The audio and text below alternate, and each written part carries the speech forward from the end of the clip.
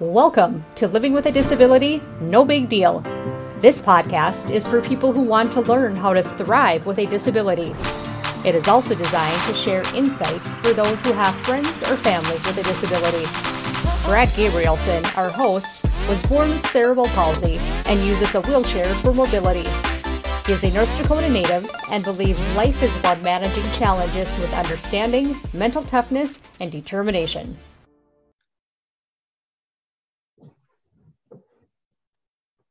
Welcome to another episode of Living with a Disability, No Big Deal podcast. My name is Brad Gabrielson. Our guests today are Jennifer Miller and Greg Mull from Roller Ramp. Jennifer, why don't you introduce our other two guests, please?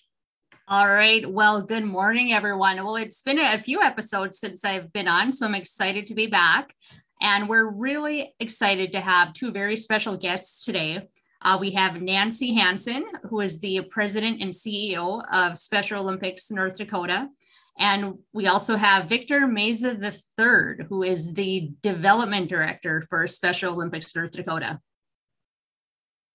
So welcome. Hello. Say hello. Hello, thanks for having us. Yeah, thanks for having us on.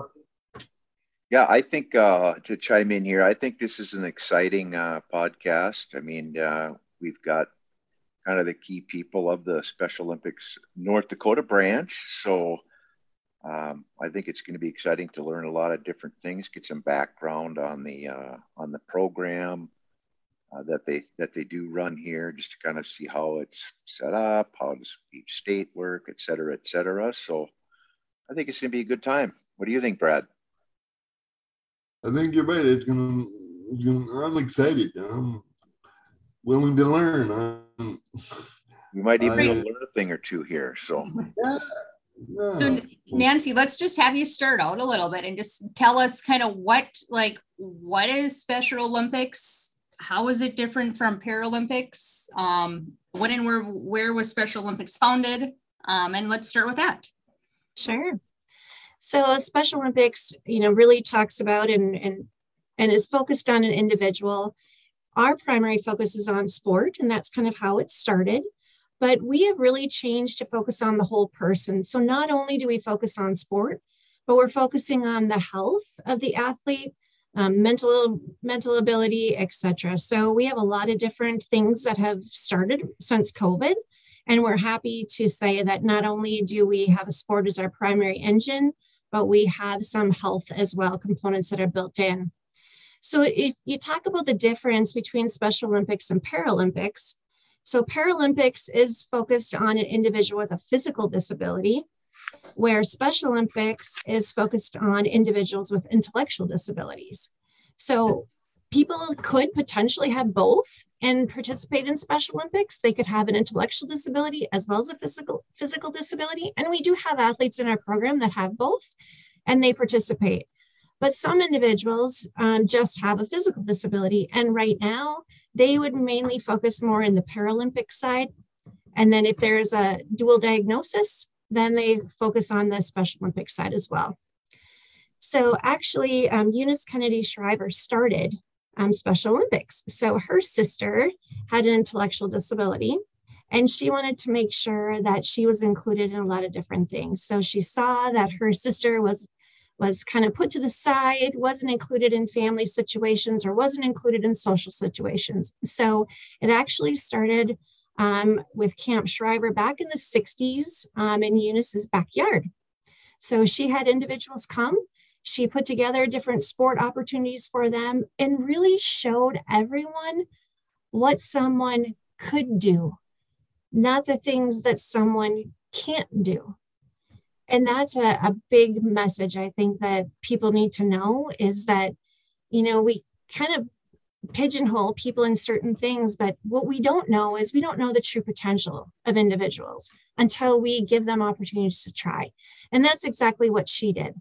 And so really in 1968 is when Special Olympics was founded and has been going ever since.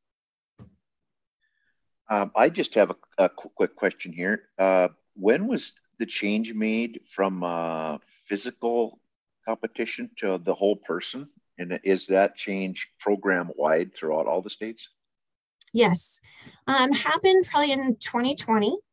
And really, there's a lot of different components. There's mental health, there's dentistry, there is physical therapy, there's hearing. We just added a hearing component with a big sponsor this year. So that's great. Free screenings for hearing aids, etc. We have eye exams.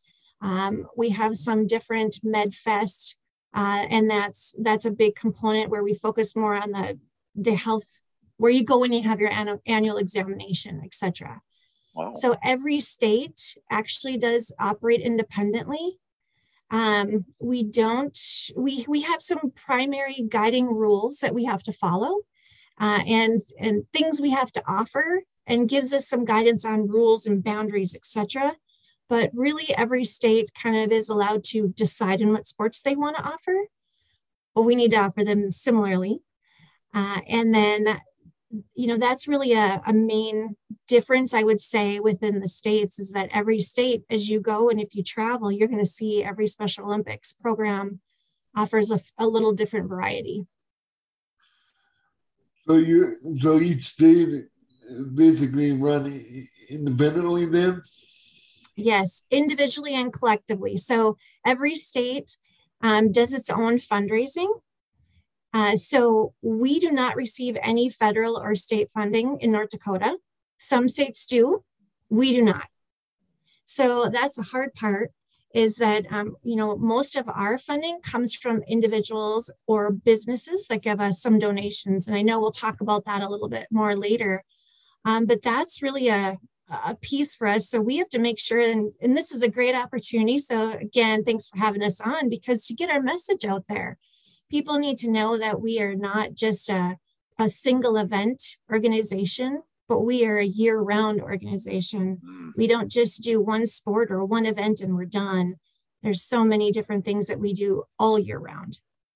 Well, and I know a lot of times, I'm sorry, go ahead, Jen. Yeah, I was going to say, like, a lot of times people associate, or they think, they hear Special Olympics, they think the spring, like track and field, but what are the different events and or how long do the seasons last? Sure. So in the Special Olympics North Dakota, we offer 15 different sports right now. Wow. Training seasons are 8 to 10 weeks. So, some people think, people just show up and athletes show up and they compete on a certain day. But it's just like any other team, right? And so they train, they go, there's practices that happen once or twice a week for an hour or more a week. And so there's the training that happens, then it culminates with some sport competitions, whether it's at the area level or the city level, or whether there's different cities that come together to do district competitions, and then it finishes with a state competition. So Jennifer, you mentioned, the spring and what that competition is. And so we do different state competitions in different cities because we service the whole state.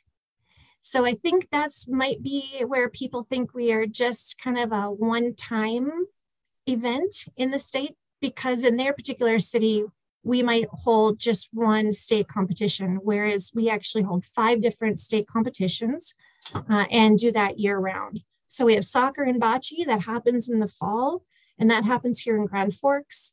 And then we have our winter games, so kind of that outdoor cold sports that happen. And that state competition is held in Botno, because we do skiing, snowshoeing, cross-country skiing, etc. Then we have bowling, and that takes place. Our state competition is in Bismarck. We have basketball, and that state competition is held in Minot. And then we have our track and field and our summer games. So we have another bocce season. We have swimming. We have powerlifting. We have unified volleyball. We have gymnastics. We have a few others that happen in the springtime. So as you can see, we're busy most of the year, and that happens in Fargo. Well, I certainly have learned a lot already about the different events. I had no idea that it was that involved for, first of all, year round, I think most people, or a lot of people, maybe it's just me, I don't know, but are not aware of the diversity of the sports, number one, but also the length of the year's events. It seems like there's things going on virtually all the time for somebody or a percentage of the people. I'm sure they don't all do everything, but you'd actually be surprised, Greg. They participate in multiple sports. So athletes, find a sport and they pretty much compete year round. I will say though that our winter games probably have our least athletes, because let's face it, North Dakota has really cold winters. Yeah. And so a lot of people don't want to be outside in 40 below degree weather. Right. So we actually are, we're actually looking at expanding different opportunities. So we're trying to figure out, what would athletes be interested in that we could do indoors or virtually during the wintertime to keep people active, to keep people moving, to try to, keep their activity and their interest and give people something to do. Because let's face it, we kind of go inside in the winter and we're like, you go in and you go out, and if you don't have to leave, you don't leave. Yeah. So we're trying to find new things that we have never done before. And so you'll hear and you'll see as we keep going, as we get things geared up and ready, you'll hear us doing some new opportunities. So we're excited about that. So do you have already like a punch list of things that you guys are coming up with? Are you still developing the list of possible activities, or where are you at on that? Still kind of developing that list. So we have some that have been pretty popular in other states.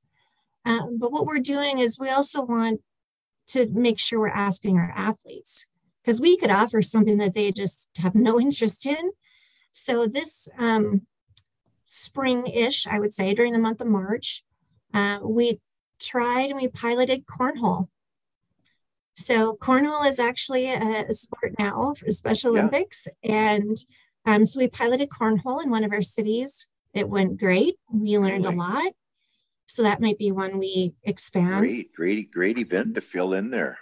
And then the other, I'm sorry. I was going to say, just since we have listeners kind of from all over, what is cornhole? Cornhole, maybe people refer to it as beanbag toss. Okay. So with the boards, with the hole in the middle, and you have 3 or 4 beanbags that you toss, try to get it in the hole, and then you score points as you go from there. Cool. I have a question. When you go through the state, when you win the state, what's the steps to get to the national team? Is it like it is on the regular Olympic team, or how? Yes, that is a great question, Brad. So we actually this summer, we have 20 athletes and 7 coaches going to our USA games in Florida in June. So it's perfect. I'm so glad you asked that. So what happens is on our state tournaments, anyone that places 1st through 3rd in their respective sport has an opportunity to potentially get on our Team North Dakota to go to our USA games. And so depending on, what sports are offered at the USA games, and if we qualify, because sometimes they set a quota. So you have to, for track, you have to run a certain speed, or you have to, for basketball, they play different things, or powerlifting, you have to lift different weights. Those are the ones we're sending so far. So if you meet their certain quota, you can qualify. And then we take a team to our USA games. And then there's also an opportunity, depending on how you place there, that you can go on to World Games. So we actually have World Games that are happening in Berlin in 2023. Wow.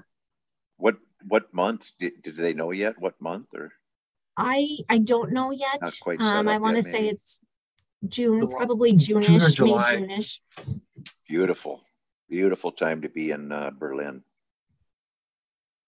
Mm-hmm. So you talked about for people to go to, for the athletes, if they want to advance to the USA Games and then like the World Games, they have to maybe meet a certain kind of goal or a threshold. So I know that, there's, a whole kind of spectrum or range of intellectual disabilities, and there's probably a range of like athletic abilities too. So do people, the participants, do they compete against, like everyone compete against everyone, or are there different divisions of competition? Can you talk about that a little bit? You bet. So athletes are grouped, so according to age, gender, and ability. Okay. So looking at, the male versus female. Sometimes we have a co-ed group, but usually it's a male or female division. And then it looks at age. So youth participate against youth. And then we try to group the age groups in kind of smaller, sometimes it's more like a 10-year span, depending on the athletes that we have. So it might be 21 to 29, 30 to 39, etc. And then also on ability. So if we have 200 or 20 athletes within a particular division, we'll break those up so that they compare against the same ability. And so hopefully that helps a little bit too. How does that, that's got to be quite a complex process, number one. So how, I mean, seriously, how is this accomplished with that many athletes, with that many unique, skill sets? Who does it? How? I mean, it's you know what I mean? I mean, it's like, yeah, we just do that. It's like, well, I think there's more to it than that, but. We have some great coaches. So at all of the training sessions, there is an assessment done for every athlete. Kind of look at all the different skills, and skills are scored. And then that kind of gives you an idea of where the athlete kind of falls so that they can compete against like type skill ability. Or if it's track, they'll run and they'll take their time, and then it'll be according to time as well. So our coaches do a lot of work for us pre-tournament time, so that when tournament time comes, we're able to put people together and make a really good tournament and a good experience. It's not all about winning. It's really about having a good experience when they go. And if you've ever gone, or if you haven't, I encourage you to attend. Jennifer, since your sister participated, you probably know, really some athletes, they want to win. They're very competitive. Oh yeah.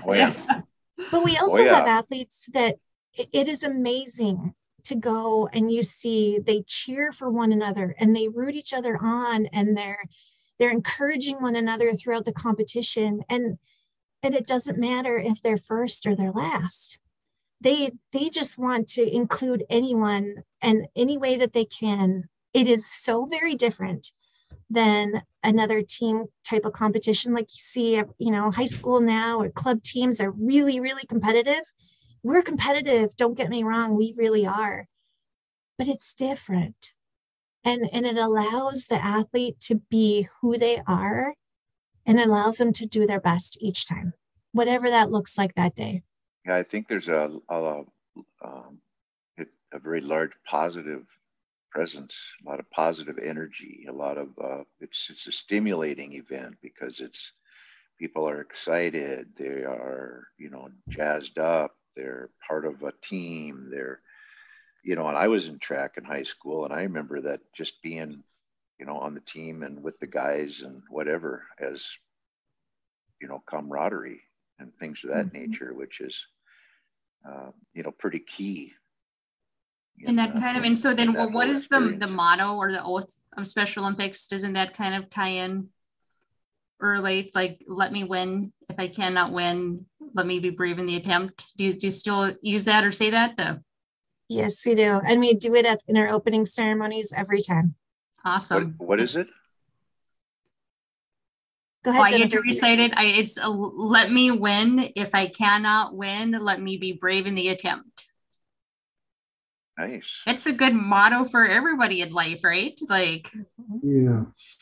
One of the things that we we're really looking at and we're trying to build back up is our unified sports. And so a unified sport pairs an individual with an intellectual disability with an individual without, and they play together or they participate together. So whether it's bocce or whether it's basketball or volleyball, those are the unified sports we have right now. But we also do other things, flag football, etc. But we like to pair together because what an opportunity and what an experience. You're now included with others, and now you see those individuals out in the community, and now you're included in more things than just the single sport. And so that's one thing that we're really happy about and excited about. But COVID hit us hard, and it hit everybody hard. And so now for us, we're really looking at how can we re-recruit or recruit new individuals to help us volunteer, to be a coach, to be a partner, to help us at our events. And that's some of the things that, that we are struggling with, and we're working hard to get people back into the program. Because we haven't been able to do anything. That unified sports thing, that's a great idea. Is that a long time deal that's been going on, or that philosophy, or? Yeah, it has. And we just started to bring that down to the school level. So in your respective cities, within your high schools or your middle or your elementary schools, we have different programming that we can offer different schools to get that inclusion started at a young level. And then that just continues to flow throughout their school and throughout their school age experience. And then when they transition to more community-based, it can continue with that as also. So that's a program we need to focus on and we need to grow. But it is a huge opportunity for us. And that's nationwide, that unified, trying to get integration, so to speak, really is what it is. Yes. And my question was, how do you get the nons from the non-disabled? How do you, is it a recruiting and is it people that are athletes and not athletes and ever in between? Or how do you? Anyone in between. Anyone with an interest. It could be, Jennifer, if you have other friends or yourself, maybe you or a partner, if you had time. And it could be anyone that is a connection with another family member. And it kind of starts that way and then ends up snowballing. And so in the schools, we have some schools that are great and they offer different things, and it's leadership opportunities too. So things like this, being on a podcast and speaking about experience, They can lead meetings, they can lead different groups. We have one of our athletes that is leading our USA Games delegation, and she's doing all of that in regard to keeping them on track, keeping them motivated, talking about health and wellness, giving them all these different things. Wow. So Motivator. Every day she's posting on social media. Wow. Yeah, pretty powerful person. Yeah. There. Pretty strong and motivated person. So then, Nancy, you're talking about like coaches and the partners.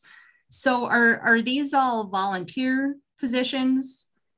Yes, all volunteer positions. And, if anyone is interested in doing that, we hope that people would be interested if they want to come and attend an event just so they can see it. We would love to have people come and attend. And we'll have all of those things posted on our website. But if someone is interested in volunteering, they can sure go to our website. We just have a few pieces of paperwork to fill out, as everything, right? Or we can connect them with whoever is the leader in their respective city, and then they can give them more specifics and more information. So coaches and partners come from all over. And it's just a matter of people that might be willing to give an hour or two of their time a week for 8 to 10 weeks. So think if you were involved in one sport, you give 8 to 10 weeks of your time, you give 1 to 2 hours, maybe a week, and that's it. And then you can decide if that's if you're done, you're done. And then you wait till that sport rolls around the next year, or you love it and you want to do another sport. So we could all give back just a little bit.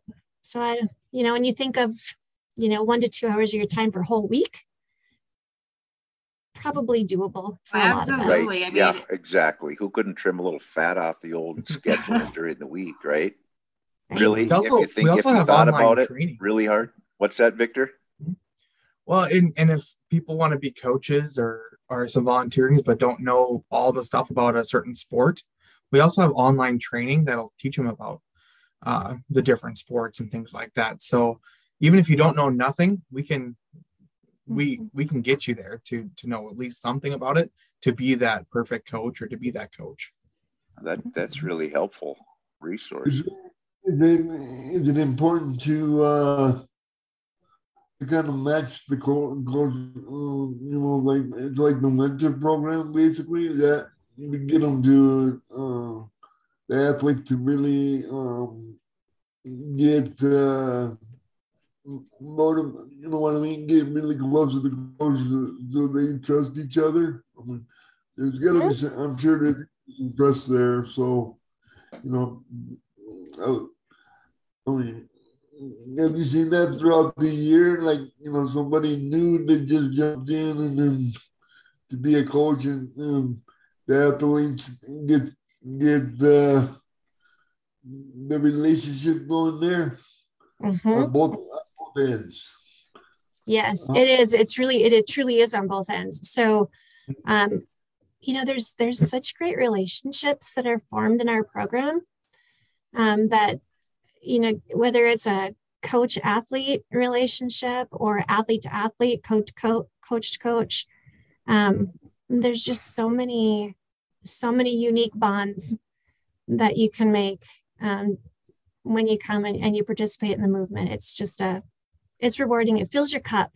You know, we've got so many things that are going the wrong way in the world, and this gives you it gives you a positive light in life. Makes you look at things differently and makes you think I can do more. And to expand on that, we have college groups that work with our athletes that are in college or just are in the general public, and they do multiple sports with the sports teams in our colleges. For example, our University of North Dakota hockey team plays floor hockey with our athletes through our Special Olympics college groups.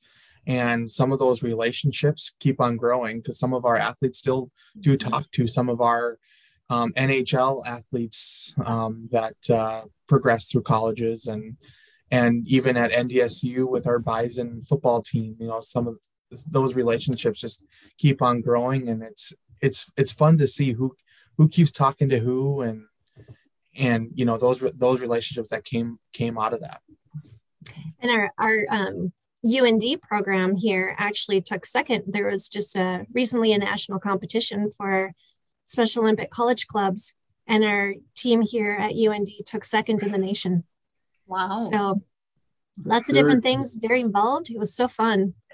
Amazing. So this obviously takes a lot of people to put on.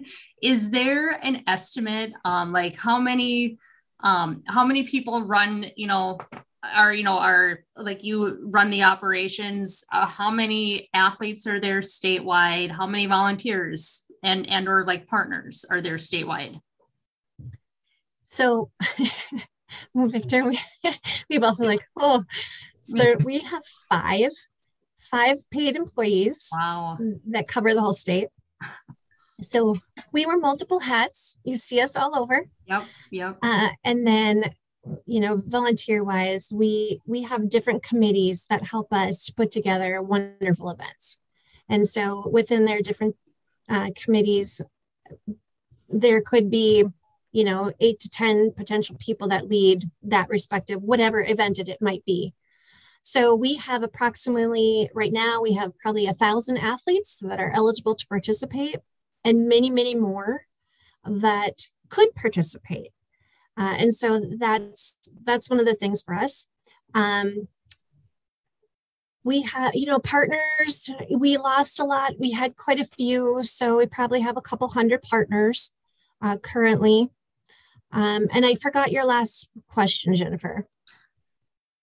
Oh, I probably forgot it too. Just wondering, yeah, how many, like, what does it look like? And so, I mean, North Dakota, we're probably the second or third to smallest state, population wise in the country, but there's obviously, I mean, hundreds of people throughout the state that make this, happen. And, you were talking about the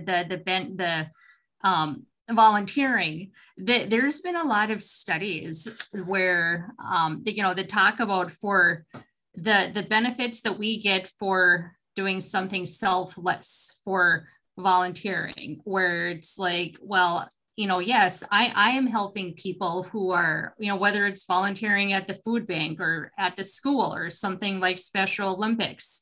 By me giving my time, I am now rewarded because I'm helping someone else. It's like sometimes people had the attitude, well, what do I get out of it? Why should I do it? But it's like we need, especially still, COVID's still around, and for months, everything, was shut down. And, there was a really an unfortunate increase in mental health issues. But by selflessly giving and bringing joy to other people, now the volunteers and the coaches and the unified partners get rewarded, right? And is that correct? Do you have, you said there's kind of some short term, like, someone might volunteer 1 year for one season, but do you have coaches and volunteers that come back year after year? Oh, yes. We have some that have been involved in the program for, probably 20, 30 years. Wow. And so, and we have some newer people, and we have some, like I said, that are tenured and have been here for some time. And, we love that they continue to come back because they have that knowledge and they have those relationships. And I was listening to you describe it because I was interested to see how you were going to share that. It's really, I find myself, it's really difficult to say to someone, this is what you're going to see when you come. And yeah, I can describe what you're going to see, but what you're going to feel by giving a little bit of your time, what you're going to feel, that's a hard description. Right. So, yeah. Oh, yeah. How do you put that into words? I mean, it's so hard. And I've been trying to share, just try it. Just come one time, come for a couple hours, give me an hour. That's all I ask. If you don't like it and it's something that you don't want to do from now on, fine. Yeah, but can you at least come for an hour? And people will come. And what I hear is, oh my gosh, I'm so glad I came. This was great. I had such a good time. When's the next event? How can I help? And so that's why I say, if people are willing to come, and like I said, if you're willing to give an hour of your time or just show up and be a fans in the stands, who doesn't want someone to cheer them on, right? Get there and have a great atmosphere, and you're going to cheer someone on to do a great job. If that's what you want to do, we'd love to have you. And when you get there and you watch and you see, chances are you're going to get that feeling that's so hard to describe. And hopefully then we've got you hooked and we'll get you back. Right. Well, and the title of this show, okay, so is, Brad was the one who came up with the name of it, but living with a disability, no big deal. So, we had a lot of the episodes talked about physical disability, but even with intellectual disability, like a lot of people aren't familiar with it. So it kind of, and I don't even want to know if I want to use the term normalizes, but it's like, okay, so people, maybe they're a little different, but they're just normal people who have all of the same needs that everyone else does. And it gives people, I'm doing the quotes, air quotes, regular people, but people who maybe don't have some challenges, the opportunity to be partners with and just exist alongside people who might be a little bit different. And it's, because these disabilities, well, so what? They're a little bit different, but they're... There's still a way to do the same thing. It just looks a little different, right? Yeah. So we have an individual that's an athlete of ours that actually comes in and helps us in the office once a week. So she comes in and she answers our phones and she helps do different things for us. And we love having her. And so, you know, would anyone give her that opportunity?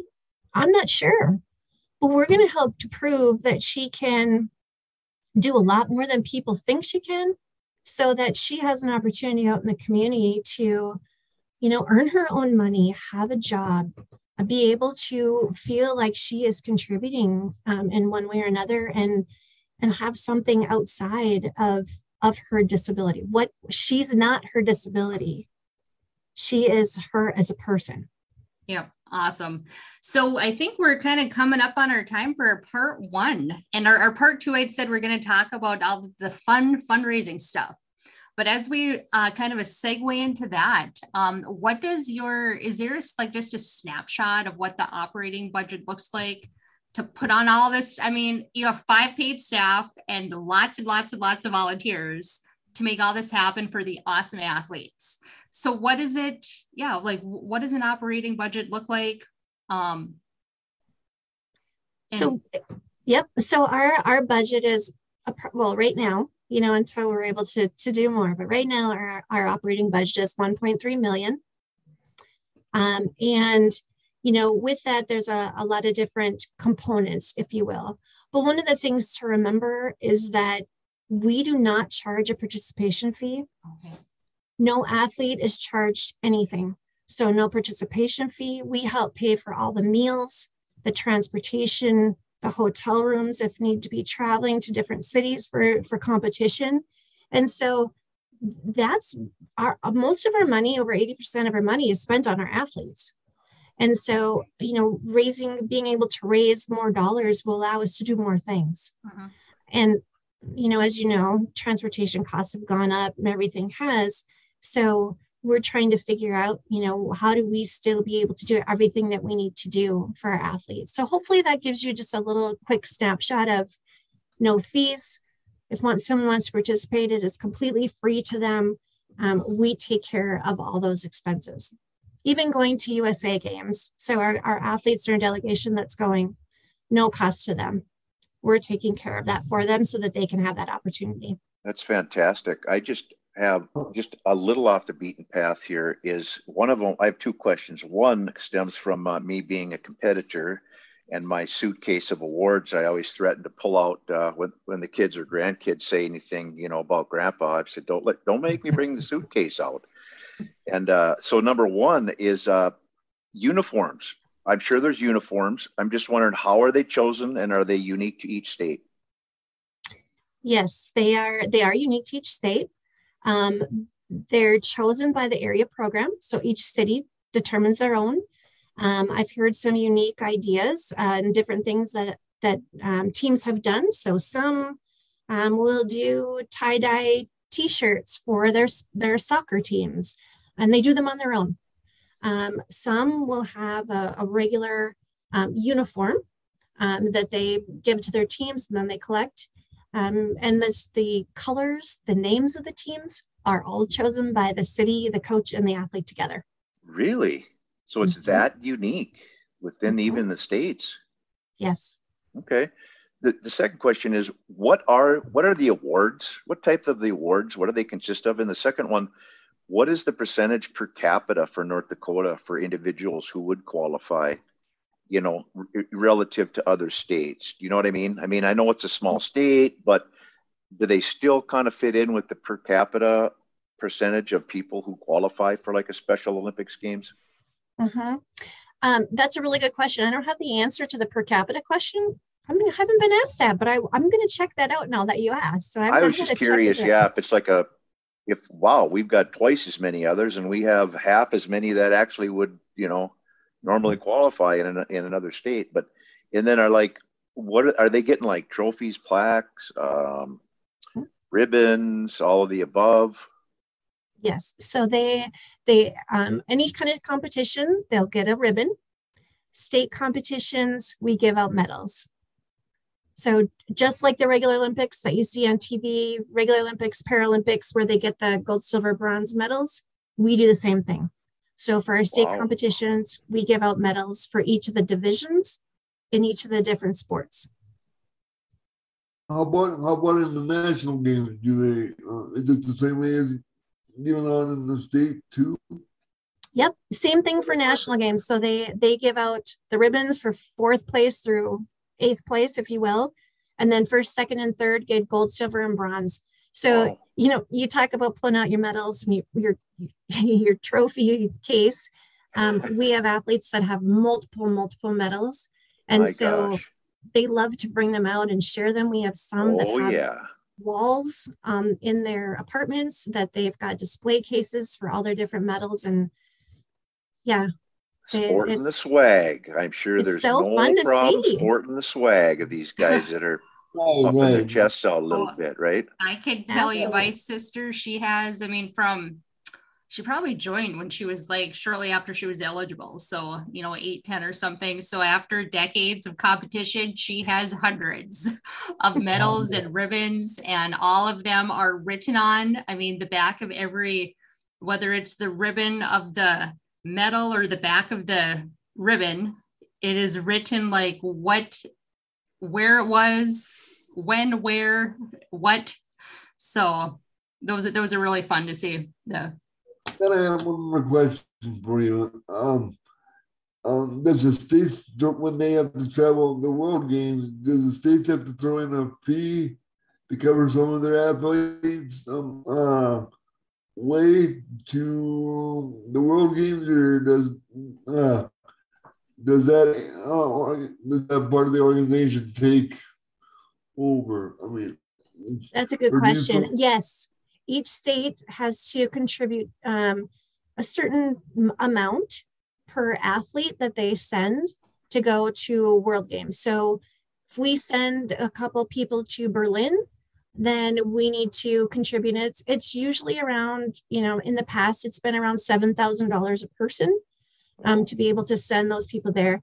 But Special Olympics International covers like all the uniform, all their gear that they would need for that, their meals, their hotels, that sort of thing. We kind of help give them some of the funding, and then Special Olympics International does some corporate sponsors to help with the rest of the expenses.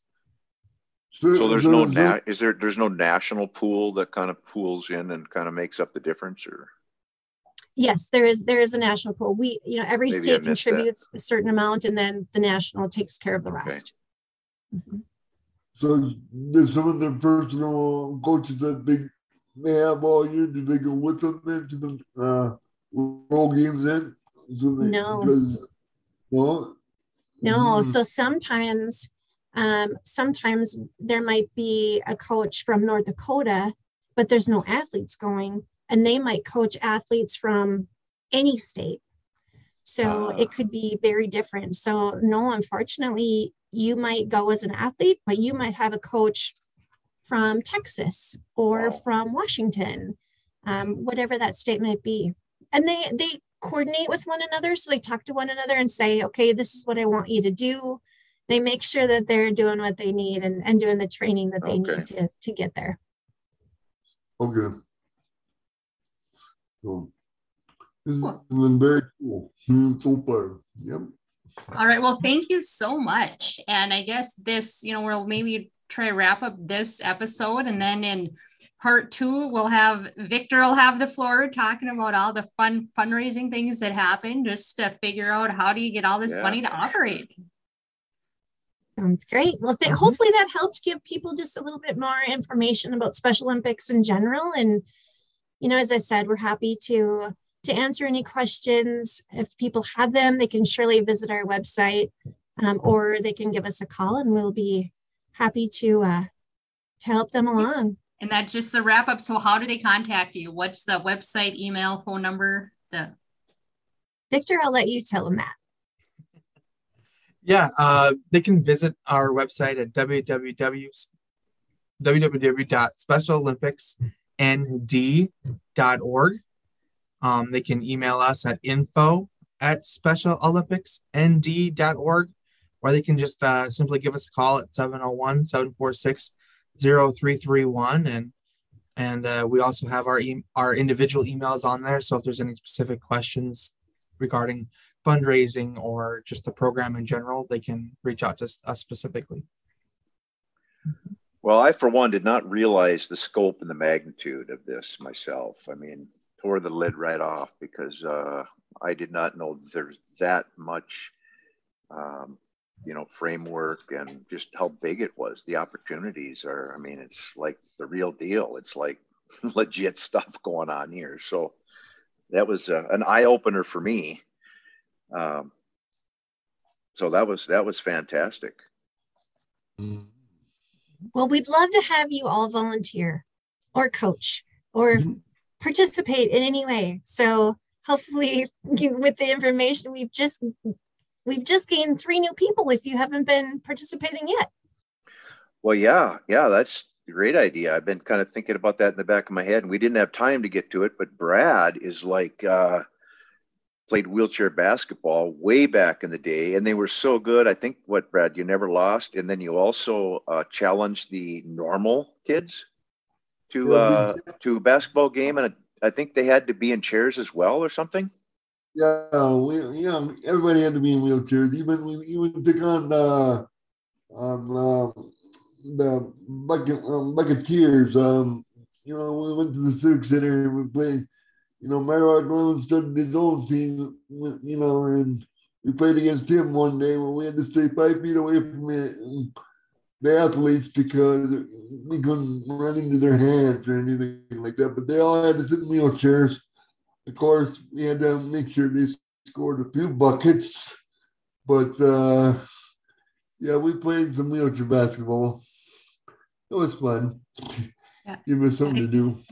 That was, I think, from one of our episodes in season 1. And when Brad was talking about, his days as a student at Ann Carlson. And you played wheelchair basketball and you beat the able-bodied people who were in chairs. All the time, because they didn't realize how our feet was our wheelchair. Their feet was their legs. So, and so they didn't have any clue. Oh, I'm sure the players relished going against that in that game. It's like, bring it on, guys. Yep.